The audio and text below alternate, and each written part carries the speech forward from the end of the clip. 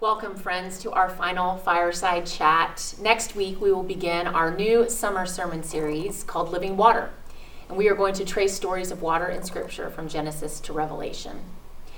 I know many of you are not doing what you had planned this summer, but I hope you will grab hold of the opportunity to deepen your faith and commitment to God this summer. Speaking of summer, we have some decisions to make, don't we? Should we travel? Should we take that vacation but just drive instead of fly? Should we send our kids to camp? Should we let family come and visit? Should we loosen our own personal social distancing measures? And these decisions, they're not just decisions of convenience. They're truly decisions that could have major implications on our health and the health of those around us. I asked a couple in our church last week how I could be praying for them, and what they said was telling. We ask that you pray for clarity in upcoming decisions we need to make. So my parents taught me to make a pro-con list if I had a decision to make, and this was really okay when the stakes weren't as high. I remember having to decide the summer after 8th grade whether I would go to summer camp or play club volleyball. I still think to this day that either decision would have been fine. But then decisions got more serious. At least they seemed more serious. Do I stay in this relationship? Do I look for another job? Do I get another degree? Do I move? I remember in those instances trying my old standby, the pro-con list, and looking at that list and seeing the pros and the cons for both and thinking, they're just so pro, they're just so con. Do you know what I mean? So how are we as followers of Jesus supposed to make these decisions? Is our faith supposed to inform the decisions that we make? Scripture tells us that as disciples of Jesus, we have not been left to make decisions on our own. In the Gospel of John, Jesus says, I will not leave you orphaned. I will ask the Father, and he will give you another advocate to be with you forever. This is the Spirit of truth, whom the world cannot receive because it neither sees him nor knows him. But you know him because he abides with you, and he will be in you. You see, each of us has been given the Holy Spirit. The word that Jesus uses for advocate here is parakletos, or paraclete in English, literally to call to one's side. It can mean an advocate or an intercessor in a legal sense. 4 times in the final discourse of Jesus in the Gospel of John, Jesus tells us of our advocate, the Holy Spirit, that will be by our side for all time. I think it is pretty remarkable that the word Jesus uses to describe the Spirit of truth, the Holy Spirit, the gift given to all of us on Pentecost 2,000-ish years ago, is advocate. I called up our church member, Jane Donovan, who worked for the Child Advocacy Center in Plano for years to get a deeper understanding of what an advocate means. She told me how the Child Advocacy Center's ultimate goal is healing and justice for kids who have experienced abuse. Most of the children who come to this stage, they have been removed from their homes, they're in foster care, and have a legal case in process that must be decided before a judge within a year. The child is given an advocate, and the child advocate's role is to be a safe place and a safe space to talk to safe people. She told me, the advocate becomes a voice for the child because a child does not have a voice. Healing begins once they have an advocate. You see, a child advocate literally can change the course of a child's life. This adult comes to the side of the child and begins the healing process and fights for justice alongside of them. In due diligence, I want to be sure you all know that the staff and leadership of the Westlake Hills Presbyterian Church take very seriously the safety of our community. If you or anyone you know has experienced abuse in any way, please do not hesitate to reach out to us. And also, if you are a parent who is struggling with having your children at home at all times, please do not hesitate to reach out to us. You are not alone. You see, as disciples of Jesus, each of us has been given an advocate. The text is clear. The advocate, the Holy Spirit, will be with each of us forever. The Holy Spirit, the scripture says, abides with us. The word used here for abide means to dwell, like to live in a house. The Holy Spirit has a home within each of us. The author, I love how the author is so emphatic here about the role of the Holy Spirit in our lives. It's like Jesus wants us to know how very much we are taken care of. It says the advocate will be with you forever, not just when we are aware of it, not just when we need it, not just when we sing, Holy Spirit, come and reign upon us, not just on Pentecost, not just because of some special prayer. Forever, the Holy Spirit is with us. The text also says that the advocate will teach you everything and remind you of all that I have said to you. Teach us some things? No. Everything. Well, at least everything that God thinks is important for us to hold on to.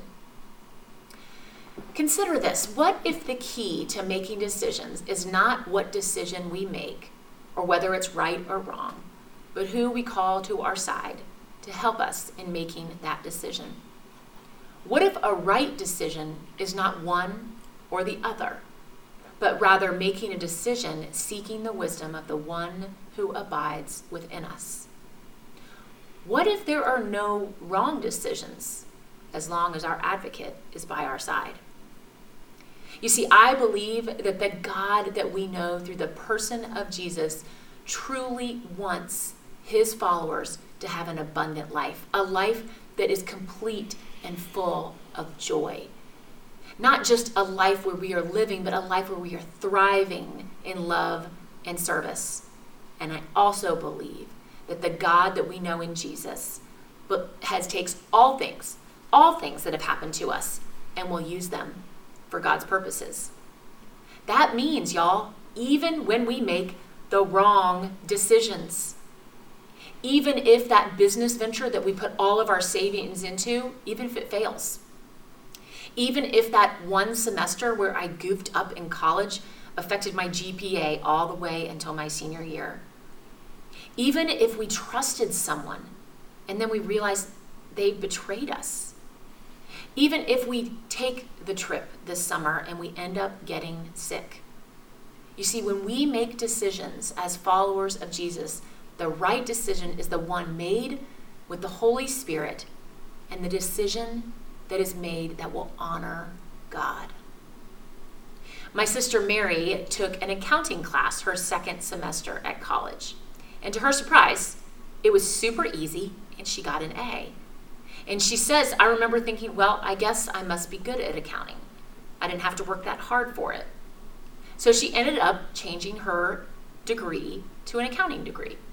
She went on and she got her master's of accounting, and she landed this fabulous job at a Big 5 firm. She was doing extremely well. She was making great money.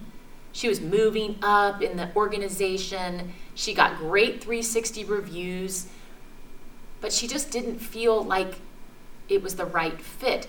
She told me she remembers how our Father told us, you know you're in the right work when it doesn't feel like work. And she's like, it feels like work. She wanted to do something more, something hands-on with people and not just numbers. And so she decided on law. As law school progressed, she began to shadow different attorneys to see what type of law she wanted to practice. And she went and shadowed a domestic violence attorney.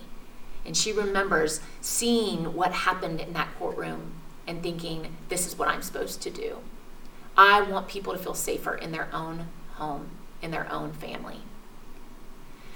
Looking at my sister's life, one might say, all that time, all that money, all that studying that was spent on preparing to be CPA, just wasted. I guess she made the wrong decision when it came to her career. But see, Mary doesn't see it that way. She said, I can't live my life thinking of the what ifs or the should haves. My time as a CPA opened so many doors for me, even if it meant one door had to close. She actually told me that she got her first law job clerking for a judge in northwestern Montana.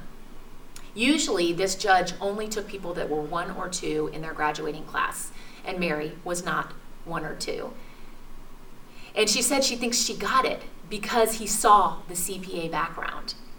And then she found out later, just as an aside, that he also knew that she was a college athlete and was hoping maybe she could play on their hockey team. You see, when we make decisions as followers of Jesus, the right decision is the one made with the Holy Spirit. One in our faith community, Marguerite Dabbs, told me that she and her husband Kenneth, or Coach as we know him, they had been living in Irving, Texas for 3.5 years. The district decided that they needed to add a new high school because there was only one. Y'all, this is like Friday Night Lights inspiration stuff because it was going to split the district in half. And Coach Dabbs was the football coach at the one and only high school in Irving. But they were prepared for whatever was coming their way. They had boys in 1st, 5th, and 8th grade, and Coach was almost finished with his Master's of Administration, and they really thought that he would be moving on to administration at some point. And Coach and Marguerite, they weren't looking to move. But out of the blue, Coach gets this call from someplace, he didn't even know where it was, called the Eanes Independent School District. And the man said that he had several people recommend Coach Dabbs to him and wondered if he and his family might be willing to come down and consider helping them open up a brand new school and athletic department. They decided to go for it. They had always wanted to be in the Austin area. Marguerite said that there were so many times those first years where they thought we've made the wrong decision. They had questioned the decision that they made. Here they had these 3 young boys, and the work that Coach had to do getting that school up and going was a labor of love. So I asked Marguerite, what helped her be okay with the decision that she had made? She said that something that the district required here was that the coach needed to live in the district, and they found a house. There wasn't that many houses, and there definitely weren't that many that were affordable for them, but they found this house on Timberline Drive in Rollingwood. And there just so happened to be all of these kids in the neighborhood, and also just so happened that they were part of a youth ministry from the Westlake Hills Presbyterian Church. Week after week, she and Kenneth would take the boys to the Methodist church downtown because they were good Methodists. They would get home at noon, and by 2 p.m., those boys were saying, we want to go to church again, but we want to go to the Presbyterian church this time. So she would drop them off at the corner on Westlake and Bee Cave Road, and then all the youth would drive to Westlake Beach, and they would hang out there on Sunday afternoons. She said what got them through this decision was this church. She now says, we had no idea at the time, but it was a God thing. It was meant to be. You might be in the midst of needing to make a decision this week. Hear the truth of Scripture. Jesus has not left us alone to make decisions on our own. The Holy Spirit, it abides in us. One who we can call to our side at any time. The Holy Spirit will teach us everything that we need to know and remind us of everything that we have been taught. When we make decisions as followers of Jesus, the right decision is the one made with the Holy Spirit. May it be so in my life and in yours. Happy birthday, church.